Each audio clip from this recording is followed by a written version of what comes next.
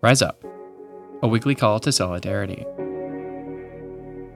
Monday, August 14th, by Douglas Leal.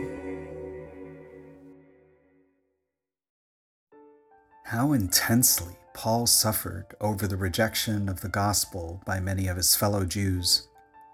Of course, I've known suffering, as we all have, but I don't know that I've ever wished myself cut off from Christ for the sake of others, as Paul does. There are a lot of things that frustrate me, even anger me. The world consistently fails to live up to my expectations, and that includes me. I wish the state of our world, our nation, my community, my church, and yes, myself, were different. And sometimes, often, I'm overwhelmed by it all. What can I do? What can God do? And why does God sometimes seem so indifferent? Paul must have wondered the same.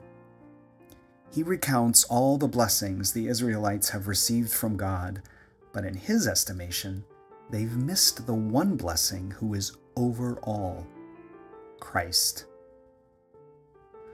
Our work for justice, along with all our other obligations, can be so all-consuming that it's easy to lose sight of Christ. That seems to be what happened to Peter, as he noticed the wind and the waves and began to falter.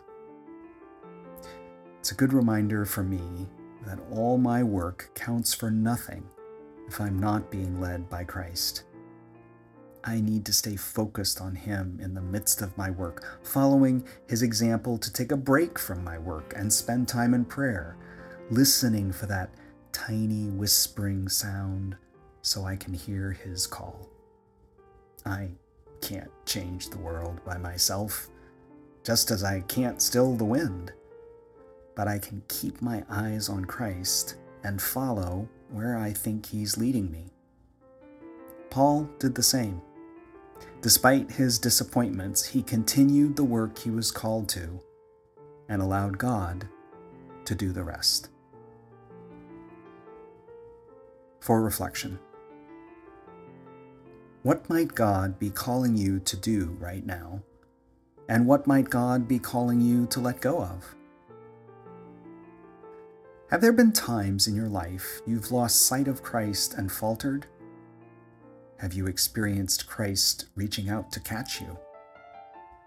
What was that like?